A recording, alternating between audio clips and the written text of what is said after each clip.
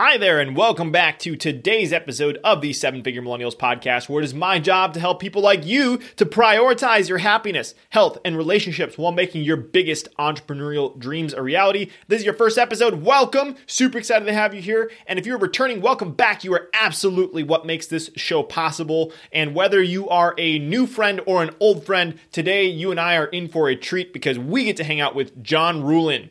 John Ruhlin is the world's leading authority in maximizing customer loyalty through radical generosity. He is the founder and author of Giftology and has been featured in Fox News, Forbes, Fast Company, Inc., and the New York Times. While becoming the number one performer out of 1.5 million sales reps in one of the world's most recognizable brands, John developed a system of using generosity to gain access to elite clients and generate thousands of referrals. He and his firm now help automate this process for individuals and organizations like UBS, Raymond James, Dr. Horton, Keller Williams, the Chicago Cubs, and Caesars Palace. John and the Giftology team can help any individual turn their clients into their own personal sales force to drive exponential growth. And in this episode, I want you to look out for three specific things. Number one, how John proposed to his wife. And as a teaser, it has to do with him transforming himself into an 85-year-old man, The Notebook, and almost dying.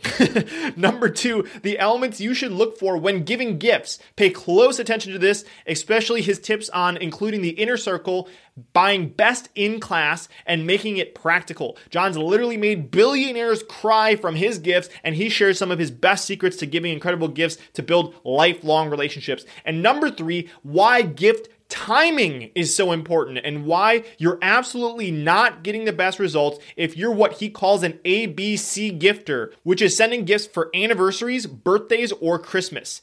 And before we dive into all that goodness, I want to give a pre-show listener shout out, which this week goes to Colin Jewett, who left a review saying, if you're looking to challenge your perspective, expand your vision, and level up in business, in life, you are in the right place. Brandon and his all-star guest lineup are setting the bar for podcasts. I won't be missing an episode. So thank you so much, Colin Jewett, for leaving that review. Absolutely made my day. And it is absolutely my pleasure to bring you these all-star guests so that we can all hang out together and their wisdom can be shared with you. So thank you so much, Colin, for leaving that review. And please enjoy this incredible conversation with my friend, John Ruhlin.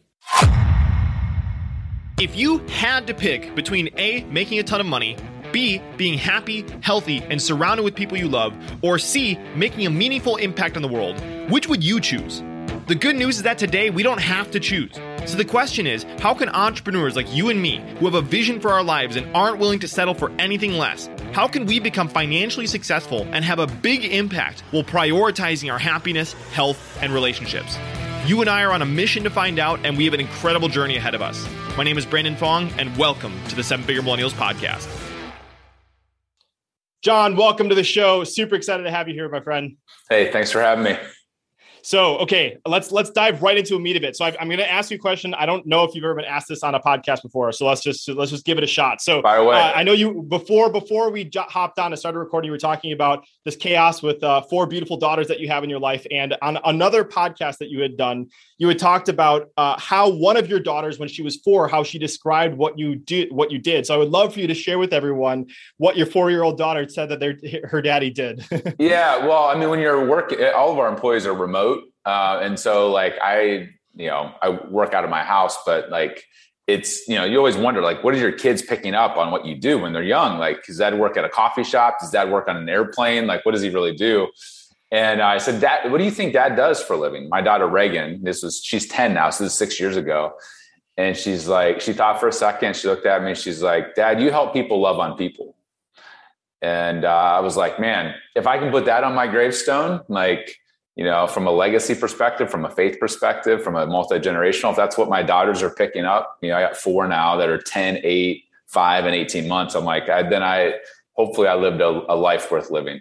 Yeah, that is so beautiful. And so the rest of this interview, that's my goal, is we're going to unpack on how John helps people love on people.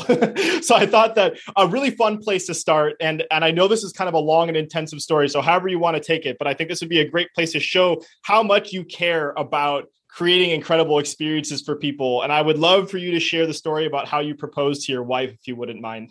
Wow, you're going to go real deep on it. So, I mean, the story could be 30 minutes long, and I don't want to take up half the podcast with one story. But what I would say, to put a little context, is that I was a horrible boyfriend. I was a horrible, and part of the reason was I almost went bankrupt. So, during 2008, 2007, like that whole meltdown financially, I almost lost the business. And part of the reason wasn't that our sales were bad. It was that I had an assistant who was my CPA, had all these things that went sideways, real estate, other things outside of my business.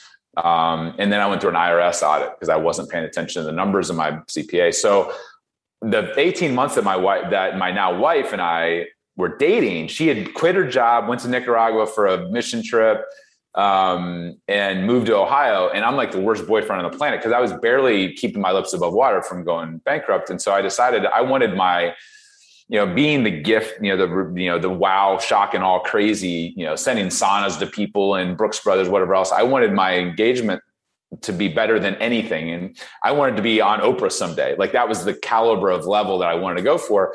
And so I was like, I'm broke as a joke at the time. Like I was literally living on $1,000 a month take home. My business partner, who bought half the company, didn't take a draw for 2 years.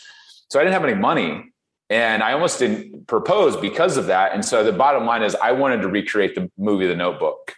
I'm a hopeless romantic, my wife and I. So we're going to recreate this movie. So I started dreaming up the craziest ideas I could think of. And so I had a leather-bound journal. I hired my brother, who had just graduated from film school, and we were going to recreate the movie. And what was supposed to happen was I was going to fly from Cleveland, where I was living. She had moved back to St. Louis because relationship was on the rocks and she couldn't get a job in Ohio. And it was over Valentine's Day weekend.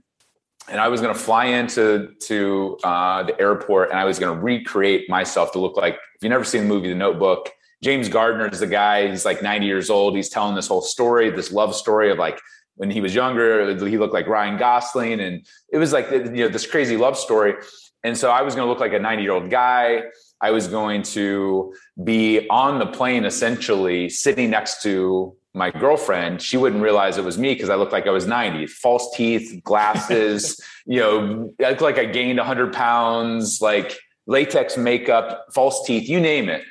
And the goal was she would get this notebook delivered to her at the airport by my brother, like it got lost in the mail, and she'd start reading it and it would talk about our stories, like 90 pages long of our story together, details.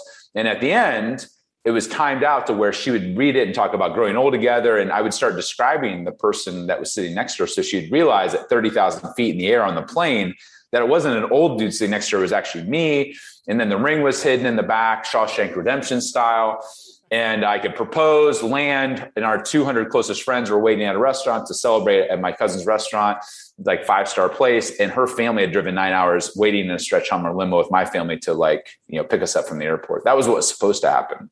But the long and the short of it is the day I fly into the airport, I get transformed into a 90-year-old man in the bathroom stall. I go to get on the plane, I collapse. And my brother thinks I'm just playing like this old man falling, I can't get up. But when they turned me over, I was unconscious. There was blood everywhere. And they called 911. Pilot gets off, sees a guy on the floor. It looks like he's 90, unconscious. They think I'm having a heart attack. So they start cutting the clothes off. They put the defibrillator on, it says to shock me. So they're shocking me.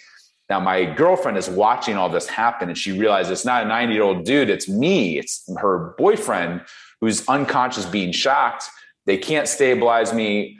Meanwhile, FBI shows up because there's a guy in disguise getting on an airplane. They can't stabilize me. They put me into an ambulance. She's not even sure if I'm alive or not. She gets in the back of a cop car to follow because they won't let her in the ambulance. And she's not even sure if I'm alive. And the cop tells her I was going to propose.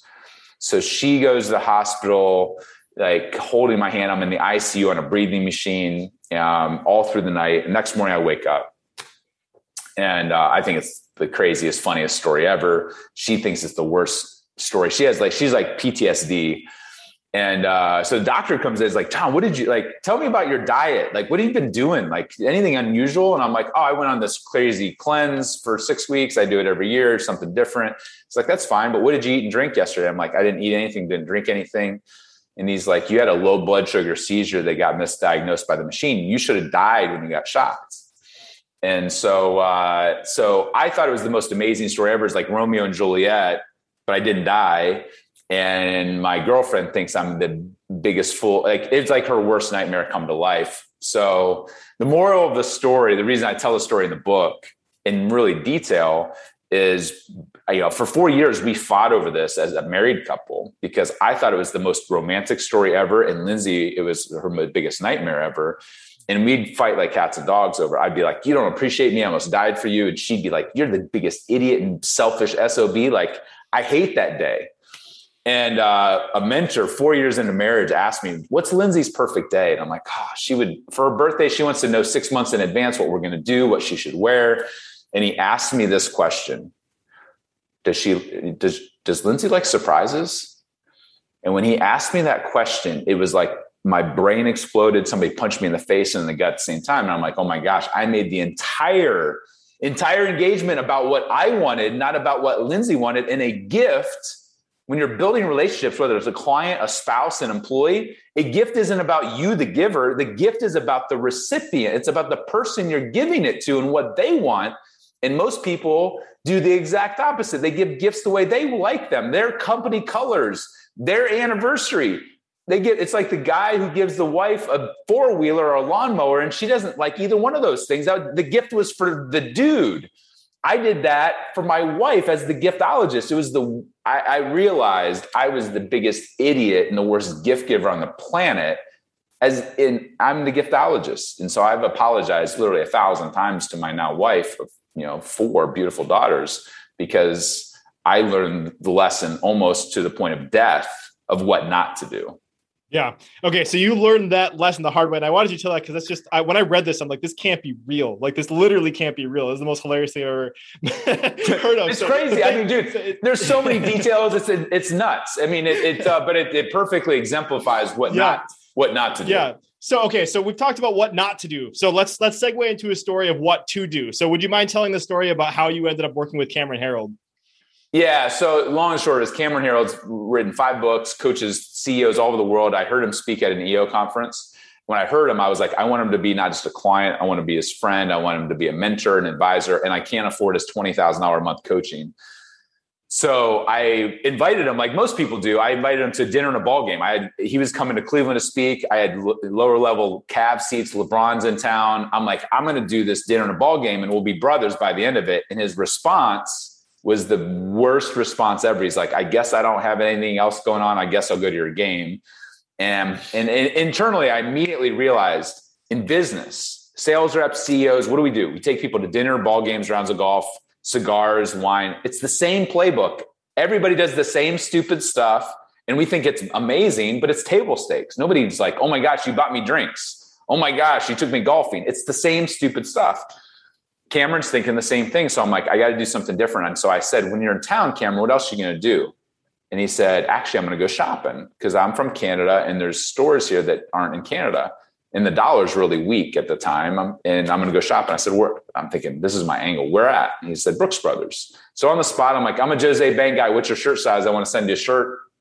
And he looks at me like a little bewildered, like, does this guy have a man crush on me? Who asked another man within 2 minutes of meeting what your shirt size is? But he told me, and we go about the day. And so I call my partner. I'm like, Rod, we got to do this thing. Now, Rod owns half the company. He's the CFO. And he's like, dude, that's the dumbest idea ever. That's like an entire month's worth of budget on one person. And I said, yeah, you're right. So 3 months will go by. Cameron's flying in. He starts texting me, my flight's delayed. Do you just want to cancel? I'm like, he's trying to get out of the dinner and a ball game. He could give 2 rips about either one of them. And so I said, no, whenever Cameron, you get in town, that's okay. We'll just go for drinks. And he said, okay, fine. So I call my partner back. I'm like, Rod, we got to do this thing. And he's like, do you believe it enough that if it doesn't work, it comes out of your personal draw? I'm like, yeah. He's like, okay, I think it's a stupid idea, but go for it. So I go to Brooks Brothers. I said, I want one of everything in your new fall collection, all your jackets, suits, belts, pants, shoes, everything. They think I'm joking. I'm like, no, I want it all. We ring it. I'm hoping my credit card goes through my Amex because it's over $7,000 in clothes. We go outfit the Ritz-Carlton hotel to look like a Brooks Brothers store.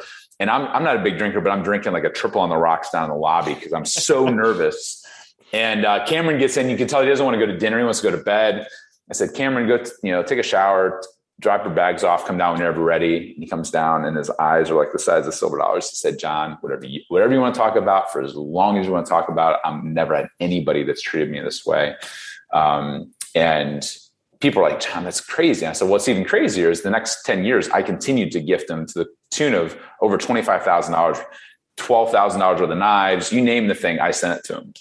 Never asked for anything. People are like, dude, why did you keep doing that? I'm like, when you show up for people because you want to, not because you have to, here's what everybody measures ROI. I'm like, that's lame.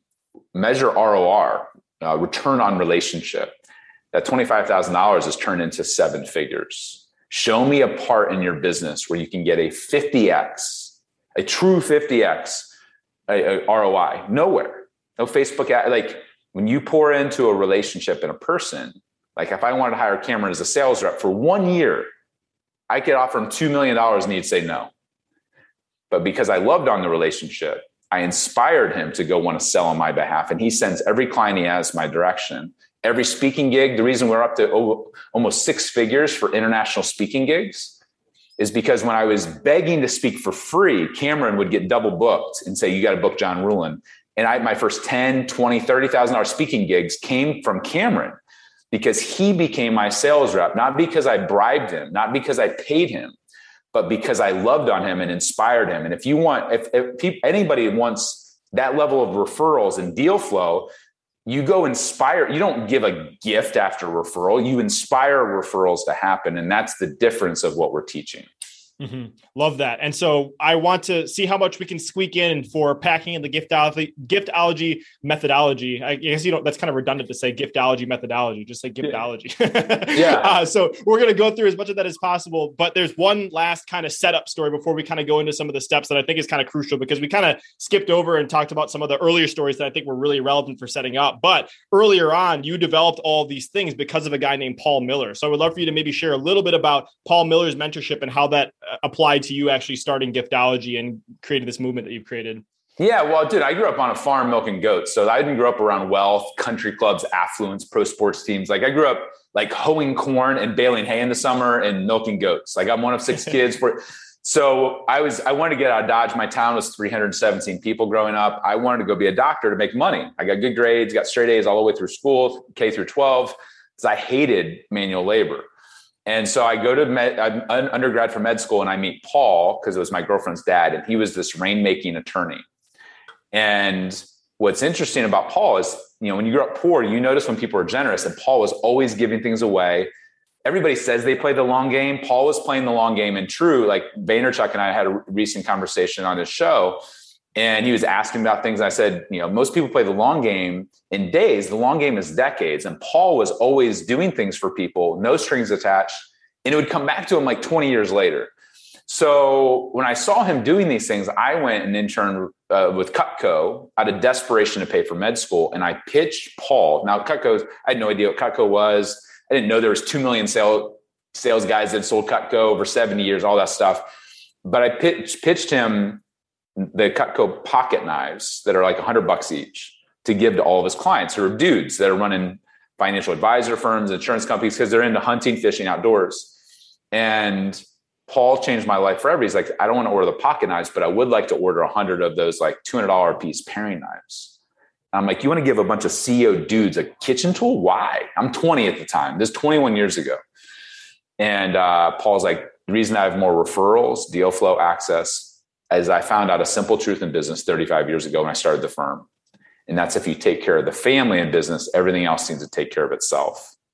So that was the lightning bolt moment when I understood it wasn't about the stupid knives. Although to this day, we still sell on the gifting agency side where we do gifting for a client. We sell millions of dollars in knives. The knife was, I started to understand the knife for Paul was the delivery vehicle for an emotion. It was the ability to understand care and attention to detail and taking care of what we call the inner circle and all this stuff. So Paul was my original mentor that really took me out of understanding like transactional things to true relationship building. And a lot of what I talk about in the book, like our whole formula, our blueprint of whether we're working with, like we have a lot of our clients, it's cool to point to the Cubs. It's cool to point to Google or whatever else. A lot of our clients are 1 million to $100 million companies. They're not publicly traded, Fortune, $2.7 billion companies. We have them, but our sweet spot is small companies that are playing, it's the $2 million company playing against the $2 billion company because they don't have unlimited budgets. And Paul showed me that you don't have to have unlimited budgets to win in relationships. You have to be more thoughtful, more creative, more engaging, more follow through. The handwritten note matters. Like all these little things that you can't really automate very well are how you play against the 800-pound gorillas. Yeah, I love that. And it was funny how we ended up getting connected because I was geeking out on giftology and I mentioned it in this call with Kevin Thompson, another guest that's been on the show. And he's like, oh, like, I know, John, I'll just send you an intro. I'm like, oh, that's so awesome. But part of I don't know, this is just so serendipitous how this all happened. But I was interviewing John Vroman, who I know is one of your good friends. And I was reading in my wedding. Yeah, he's in your wedding. There you go. So I was interviewing him at the same time I was reading giftology. And this is just something that I think you talk about. I don't know if you talk about it in the book specifically, but it's like being able to listen to people, like really listen to what they care about. And in his book or in the podcast, John had mentioned that like this CD that somebody sent him, Hang On Little Tomato, was really important. And I ended up finding a signed copy of this CD and sent it to him via email. And he sent me an email. He's like, dude, call me now. And it was just, it feels so good to be able to do that. I'm not saying that to try to really just like bring my status up or anything like that, but like what you teach and like really being able to give a good gift to someone, whether it's the story you're talking about, Cameron Herold, like this stuff is just game changing. And that's why I wanted to like break down the secret sauce as to like how to share this. So thank you for the inspiration for that and the gift that you inspired me to give to John. But let's dive into some of how can people start giving some of these gifts? How can people start doing it? So, I read the book, and I think that one of the things that you do really well is everybody should go read the book. Go break it. It's broken down so well, but you also give out a workbook. It's at giftologysystem.com. And when I saw this, I was blown away because John, anybody listen to this, go to giftologysystem.com.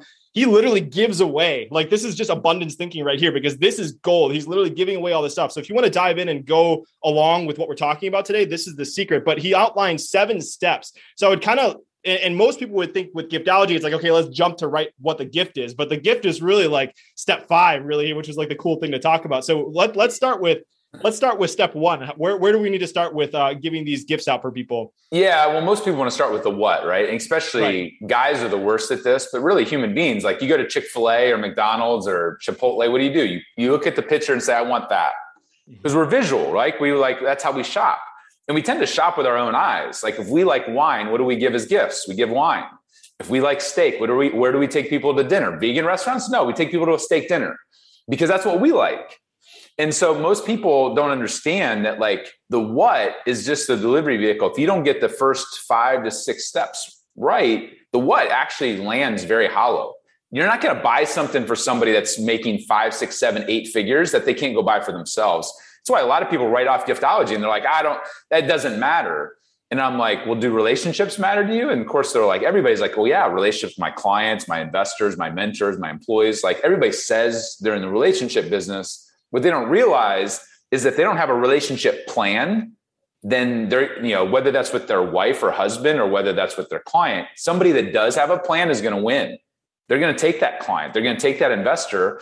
Because we all, like, as human beings, we connect with people based upon them, like, seeing us and appreciating us and engaging us. Even billionaires are humans, right? Like, we want to be engaged as a human and have a legacy and feel like people care about us because we're human.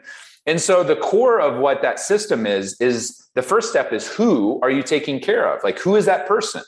Do they have an inner circle? Of course they do. They have pets or kids or assistants or teams or a spouse or whatever else. So like the who is more important than the what.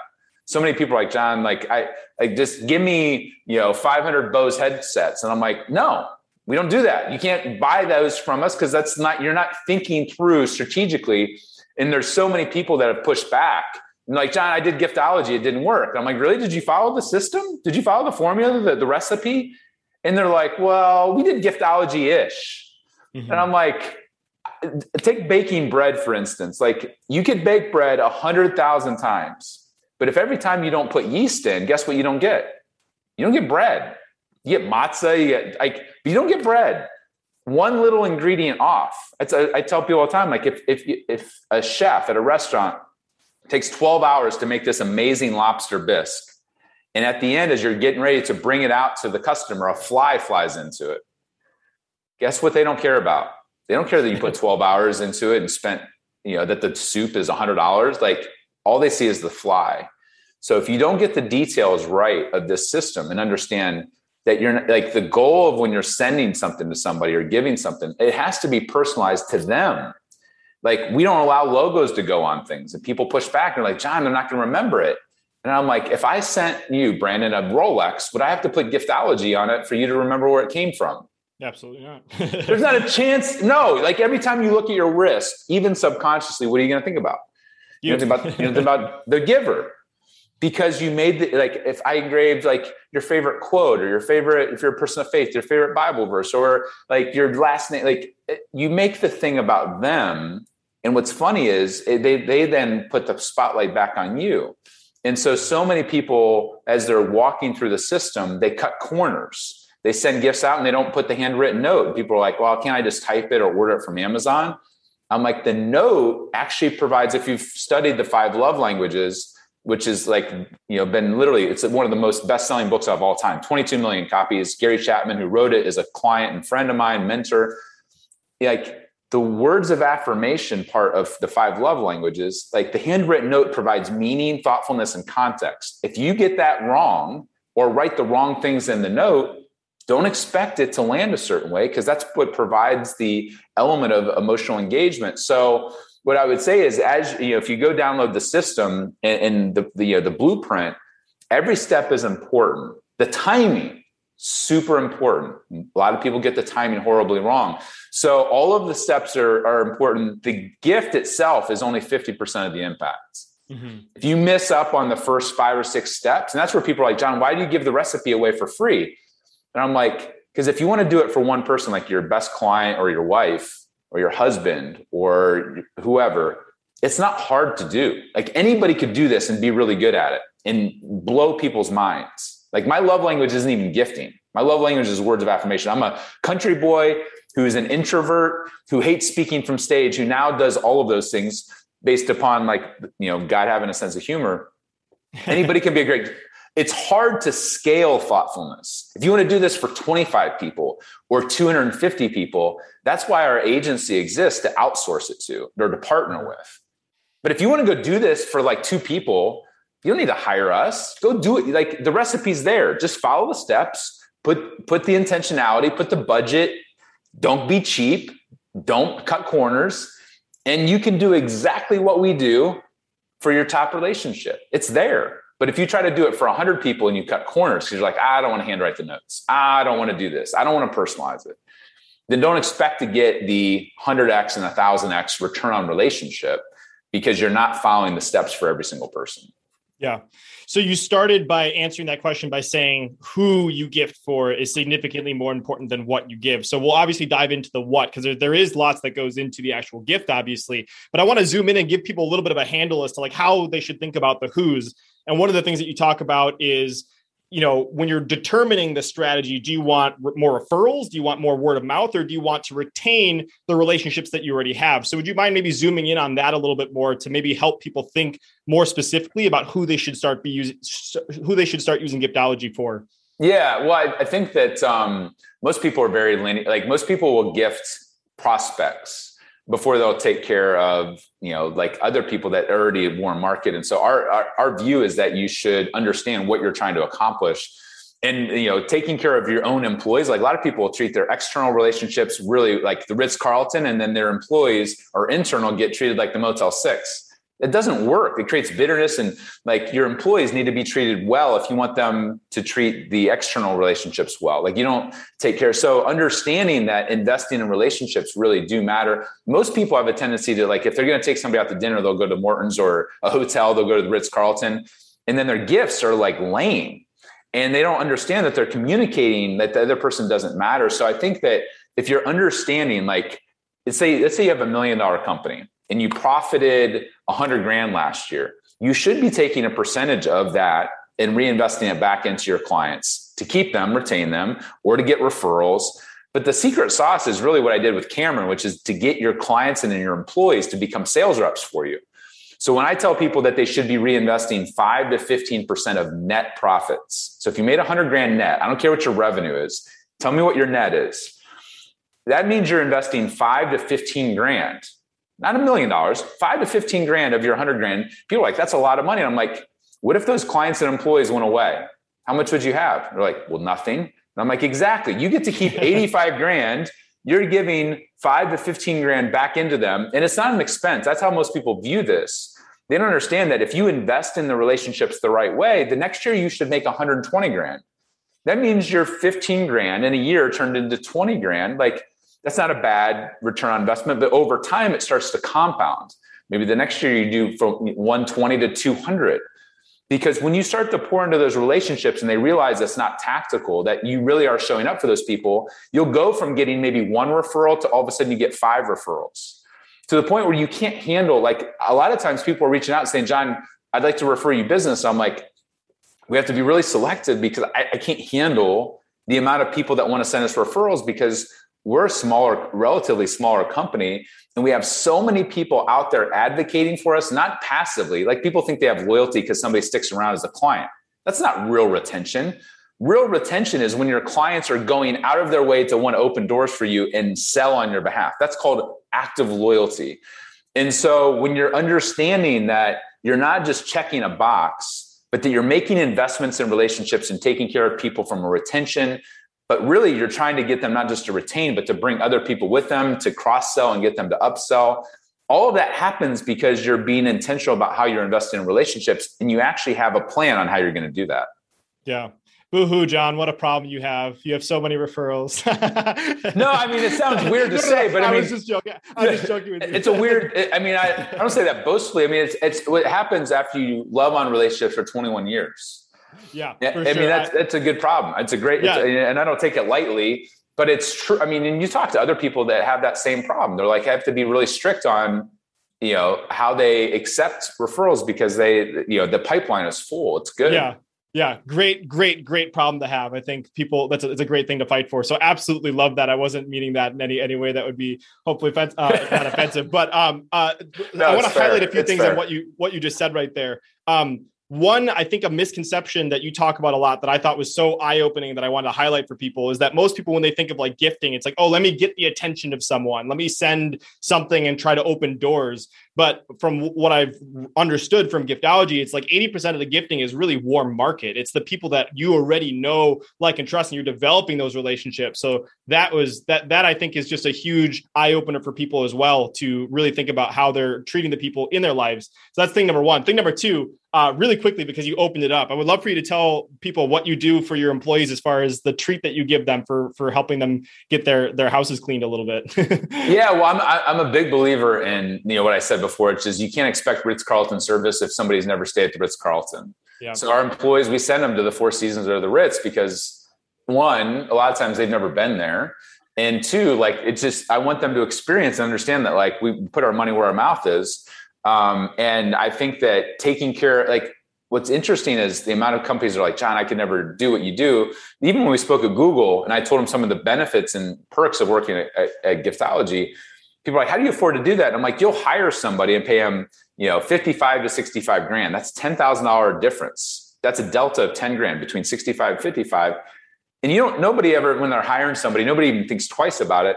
But I'm like, imagine if you took that $10,000 and invested it into your relationships, your employees, in ways like nobody brags about their 401k. Nobody's bragging about their health insurance, even though as a business owner, it costs us a lot of money to do that. Mm-hmm. Imagine if you like one of the things we do is we pay every employee, they can't take the cash. We pay to have their houses cleaned every other week. And people are like, how much does that cost? I'm like, it's cost $2 to $3 grand a year per employee. And they're like, does it work? And I'm like, we have people that are as a waiting list to come work at Giftology. Even when I spoke at Google, they're like, hey, does Giftology hire part-time? And I'm like, at Google? Like, this is crazy. But the thing is that a lot of companies don't necessarily think about the working from that. Like, they'll do anything to keep you working with coffee and on-site eating. But how do they make your life better at home? Like, we'll pay for people to go to marriage like retreats. And people are like, why would you pay for that? And I'm like, because if an employee goes through a divorce, it costs you a lot as a leader, as an employer, like just selfishly, but also as a like relationship. Like, I care. I want my employees' lives to be good, to be well, not just for Giftology, but for themselves. And so like thinking through, like even during the pandemic, we started to realize all of our employees are like now homeschooling and doing crazy stuff. Like, they're stressed, their spouses are stressed. We started to offer to pay for our employees to get the same mattress that I sleep on, because I'm like, I want them to sleep well. They're not going to go spend money on a high-end mattress. So we started to say, hey, we have this partnership with IntelliBed. We'll send you one of these mattresses if you'd like. And it's like a $5,000 mattress. They're like, $5,000. I'm like, do you understand that? Like, when you hire an employee or have a hire recruiting firm, like, you'll pay 20% of their salary, 30% of their salary. How about you just love on your employees that you currently have and get them inspired to go recruit their family and friends and have a story worth telling? Nobody says, oh my gosh, I got health insurance. But you send $5,000 mattresses to your employees. Guess what? They're bringing it up at every conversation that they can, because they would never go do that for themselves. And their life is better 8 hours or 6 hours a day for the next 20 years. Even if they leave, I want my employees to be talking well of me and the company. And so investing internally at the same level that you do externally, and even taking care of things like your suppliers at the same level. Like, I learned that from an $800 million company out of Utah, OC Tanner. I found out they were buying gifts and buying dinners when Rolex came to town, and they bought more Rolexes than anybody else in the country. Like, why would you do that? They're like, we don't have a business without Rolex and our suppliers. We value them just the same way we value a client. And I'm like, wow, that's deep. Treat your suppliers, who you spend millions of dollars with, the same level as a client. And guess what? Guess who gets the best service, the best products, running through walls when there's an issue? At the end of the day, supplier, employee, client, guess what? They're all just human beings. Mm-hmm. And when you do things, for those groups versus just going after new blood. And I love whale hunting as much as anybody, but if you take care of the warm market really, really well and do things not out of desperation. Most people, like, when a client's leaving, they'll do anything to keep them, versus why not invest in those people before they're ready to leave, and invest in people the same level as you would as a whale that's a prospect that's already a current client. And that client will then go recruit a whale to come on to come on board. Like, that's how we think. Yeah. Yeah. And I want to highlight too, another thing about that bed gift. I mean, it falls in alignment with kind of the stuff that you teach for how to give the right gifts. But one of the things that specifically targets as well is most likely that's including the inner circle, right? Like, the spouse gets an incredible night of sleep as well, and they're talking about it. So that's a perfect segue. I'd love to talk a little bit more about what you like to think about when you give gifts. And maybe if you want to start by talking a little bit more about that inner circle and the importance of gifting for that. Yeah, I mean, 80% of the gifting that we do is inner circle focused. People are like, I want to take care of the employee, the client, the investor. And I'm like, those people that are affluent get treated like kings all the time. Like, when I travel, I get treated like a king. First class, business class, private, stay at the nicest hotel, nicest food. Guess who doesn't get treated really well? My wife, my employees, my kids. Now, because they get the worst side of being in business, right? So to me, and I learned this from Paul, my original mentor, like, when you can invest in the family, when you can invest in the assistant, who oftentimes is treated like the gatekeeper, is treated like a pawn, when you can take care of the people around the people, now you end up getting to be the hero to the person. Because if somebody wants to get to me and then they find out I like bourbon, they'll send me a bottle of Maker's Mark or something. And I'm like, that's great. But you want to get on my radar, like Pappy, my tastes are expensive. But if you get something to my dog or to my kids or to my assistants and make me the hero to them, you could spend, instead of having to spend 10 grand, you could spend $1,000 or 1/10 the amount of money. And so a lot of the things that we do take care of the people around the people, because they're oftentimes neglected. They're not included in the boondoggles to Pebble Beach or the Masters or the Super Bowl. They're forgotten about. And so I'd rather take care and highlight and love on those relationships and help our clients do the same thing, because that's how you spend 1/10 the amount of the publicly traded company, and you get 100 times more impact, is by taking care of that inner circle. Paul did it naturally. My original mentor, he treated the janitor and the receptionist with the same level of respect as the CEO. And I saw that everybody spoke well of Paul because he loved on people. He took care of people. And when you can do that, not just with your respect, but with your time and your dollars and your investment, game over. Like, the amount of stories and things that I'll be talking about, even with your employees, like when you want your spouses of your employees to be saying, not like, oh, I hate that company, they're always like taking from you.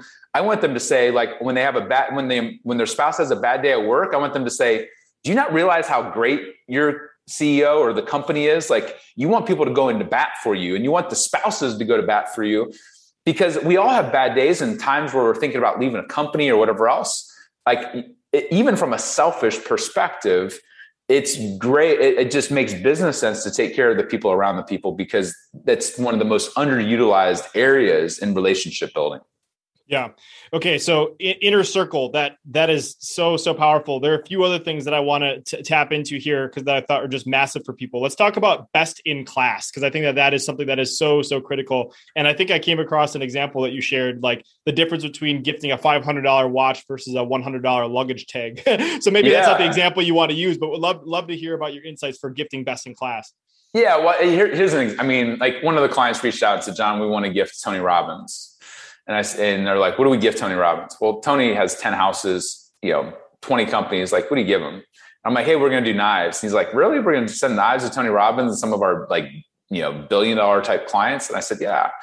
And I said, here's why. Like, A, it's not about the knife, but B, like, most people, what do they have? They have the set that they got when they got married, Bed Bath & Beyond or Nordstrom or whatever else. Like, most people have an average level of cutlery. It's the reason we still do a lot of business with it, but we're going to go best in class. So we ordered the Cutco knife set.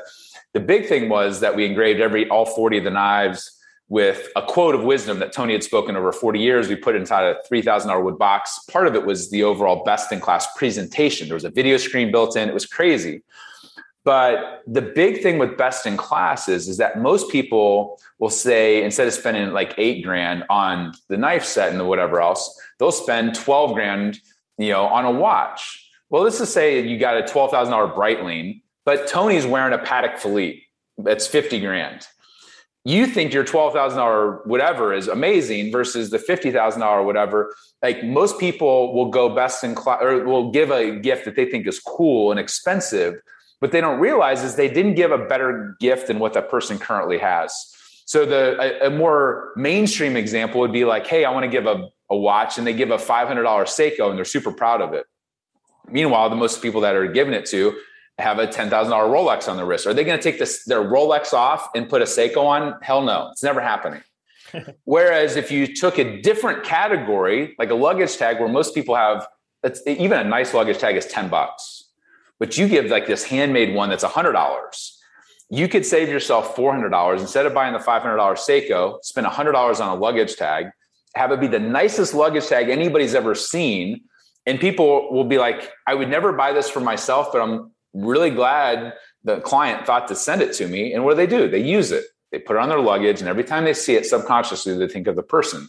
They're top of mind and top of heart, because they gave them something that's practical, that's useful, that's better than anything that they've ever seen. And so when you're shopping for gifts, if you can't afford to do best in class in a particular category, like a watch, go to a different category. That's why like a $200 knife is better than a $20 whatever, or a $2,000 whatever, because I went best in class in a category where most people don't have it. And so that's where, like, it doesn't matter what you're giving. If you're going to give a journal, like, don't give the $20 one that everybody gives from China with a logo on it. Give the $150 one that's handmade with somebody's favorite quote or scripture verse or their family name or something that's meaningful to them. Most people aren't going to go out and spend $150 on a journal. But if they got one, they'd sure love to use it. And so that's where so many people, like the mug is a great example. I used to make fun of the mugs as the worst gift on the planet. People, pay $5 to $10 and slam their logo on it. Like, you can only drink out of one mug, and most people's cupboards are filled with crap. Then this artist made me a $1,500 mug. And the reason it cost $1,500, and I still talk about it to this day, is it tells my whole life story. It takes like 4 weeks to make. It's called an artifact mug. I've gifted out now, 140 of them probably in the last 2 years. Friends, family, employees, investors, people like $1,500, $1,000, whatever for a mug. And I'm like, I have billionaires. I gave one from a stage in Orange County last fall. Literally, there was 5 billionaires in the audience. I surprised one of the guys with one, and he cried. A billionaire cried over a mug. Why? Because it told his whole life story, his faith, his family, his dad who just passed away. Like, it, even billionaires, when you go best in class in a category, people came up and were like, we've never even seen anything like this before. It was a functional piece of art. Like, every day, this guy's now drinking his coffee or tea and being reminded of me and the relationship and the people who help pour into this gift, and being reminded of what matters in his life. And so best in class seems like a silly, like, who cares? But if you get that one detail wrong and give somebody like this middle of the road mediocre thing, and they already have something better version, they're never going to use it, because that's, as human beings, oftentimes we just want one that's best. Yeah. And most people get that totally wrong.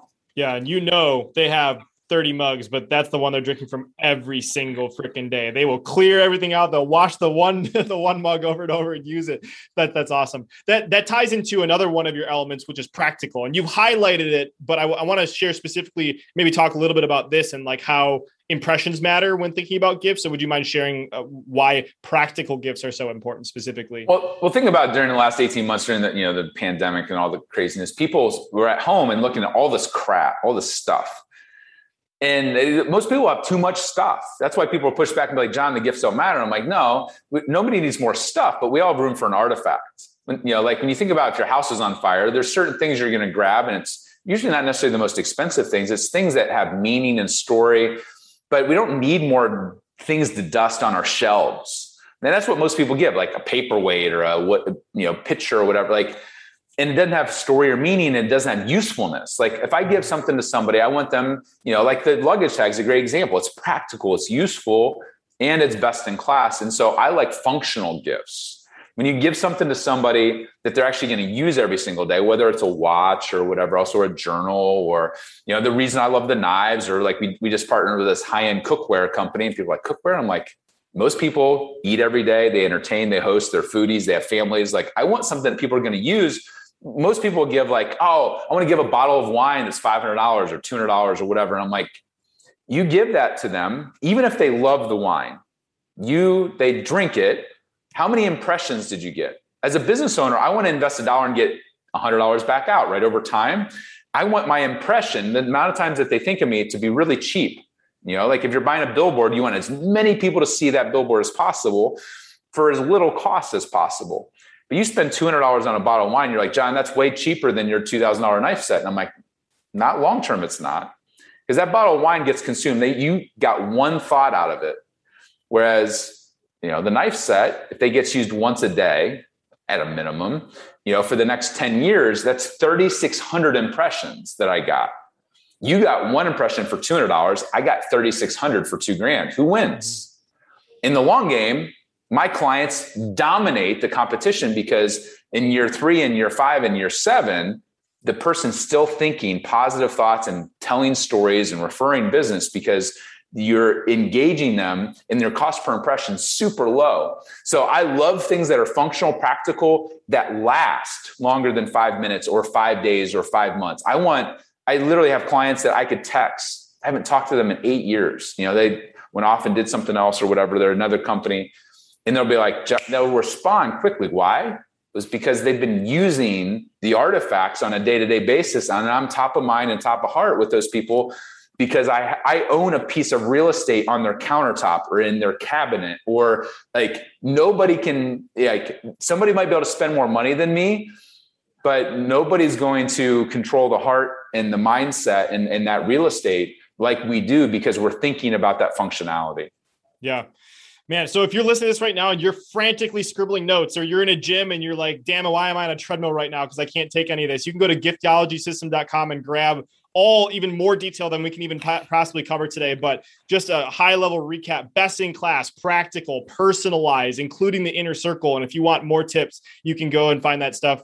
More tips out as well. So I know we're kind of coming up on time here, John, but there are a few other things that I want to highlight that I think are going to really help set people apart if they want to start using this stuff. And you alluded to it previously, but one of the important things is not only the gift, but the timing of the gift. And so you talk about not being an ABC gifter.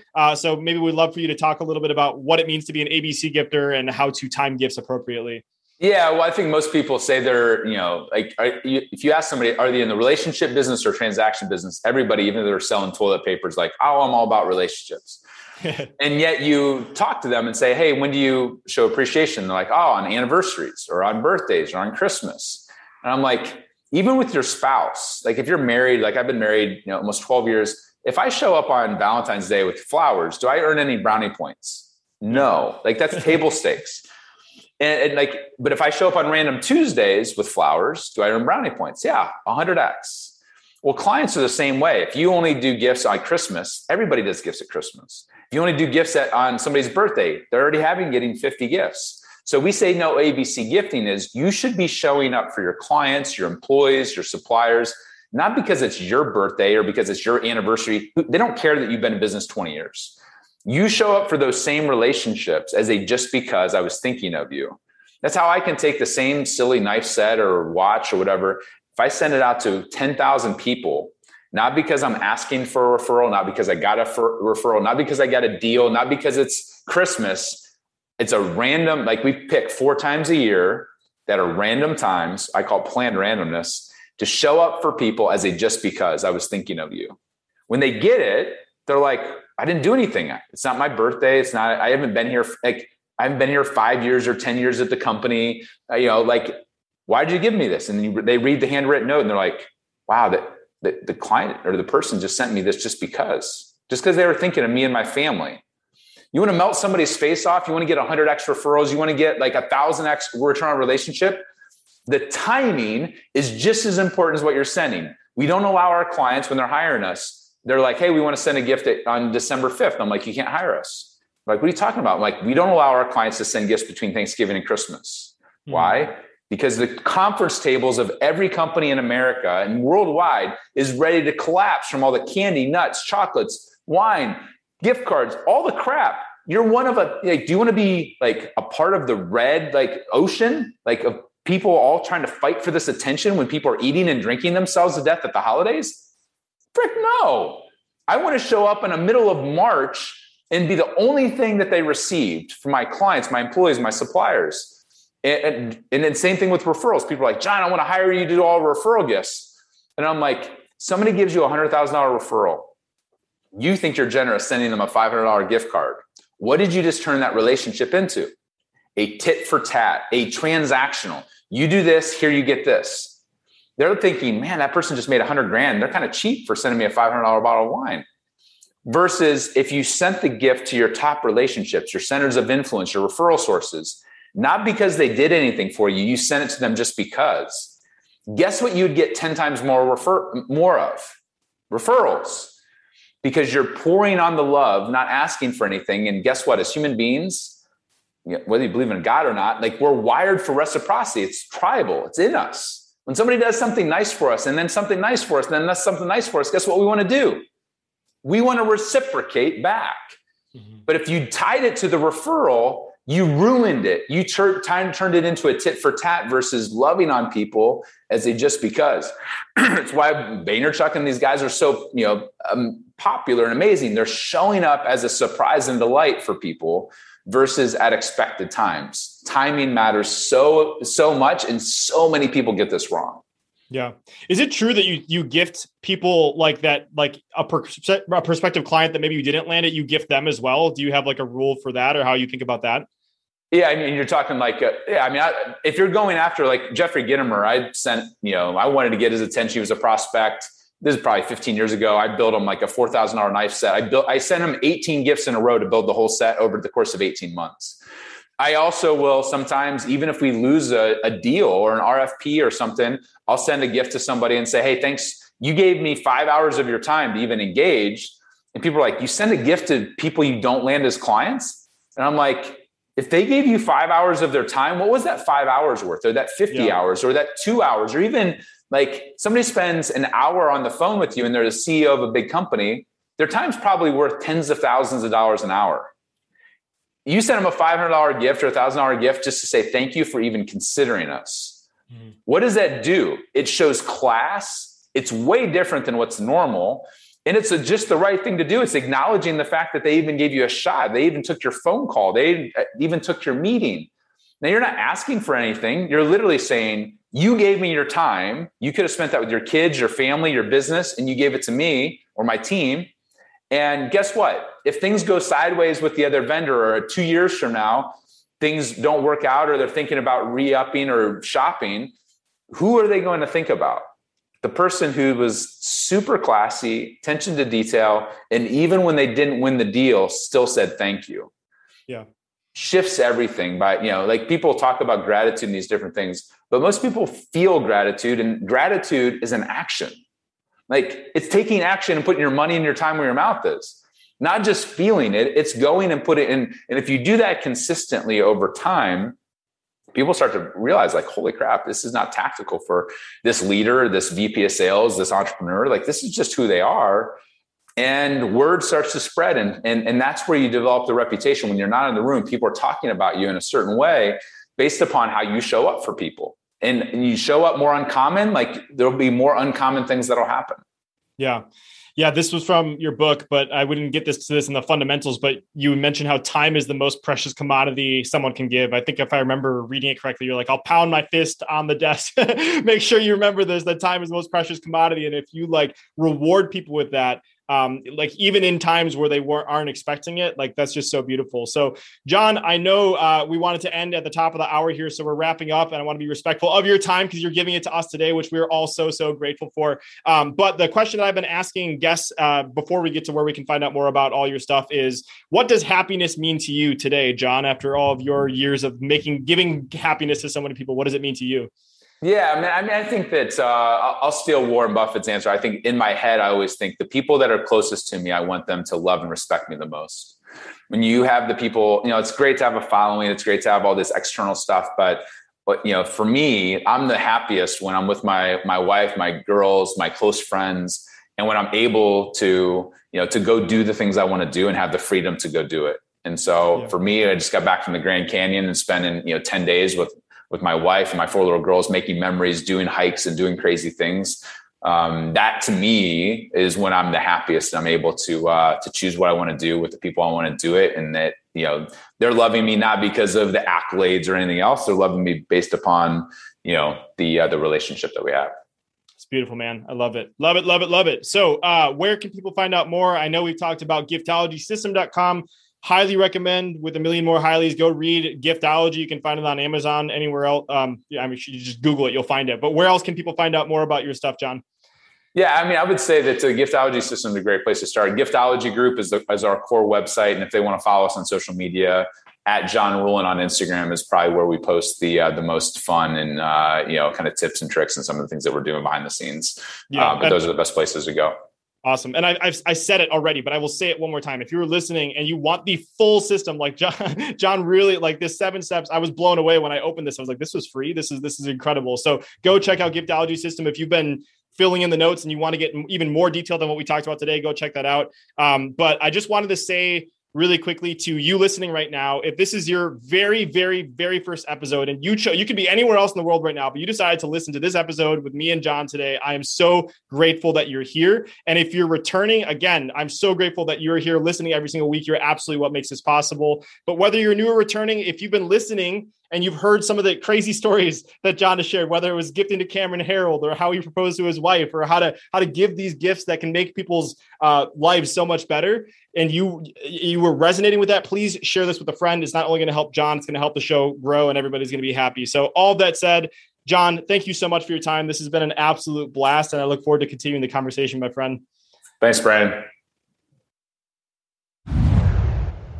Hey, it's Brandon here again, and I have a quick favor to ask before you head off, and that is if you are listening to my voice right now and you are currently using either Apple Podcasts or Spotify, it would help me a ton if you could stop what you're doing, take 5 seconds to tap the number of stars that you think the show deserves. So if you're on Spotify, there's a place to add a star rating right underneath the name of the show. And if you're listening on Apple, just scroll down where you're seeing all the episodes and there's something that says tap to rate. Just tap the number of the stars that you think the show deserves. And you may not know this, but I typically spend over 5 hours of my own time each week just researching a guest on the show. And then there's the time that's spent recording the show, the intro, reaching out to new guests, and of course all the editing, publishing, promoting that my amazing wife and high school sweetheart Leah helps me to manage. So all that to say, there's a lot that goes on just to get to the point where you listen to this episode. So if you appreciate the content and have 5 to 10 seconds to spare, it would help a ton if you could leave a quick rating on the show. Extra credit if you choose to leave a review, but just tapping whatever stars you feel the show deserves helps a ton, and it takes so little time. So whether you choose to do that or not, I so appreciate you, and I'll talk with you soon.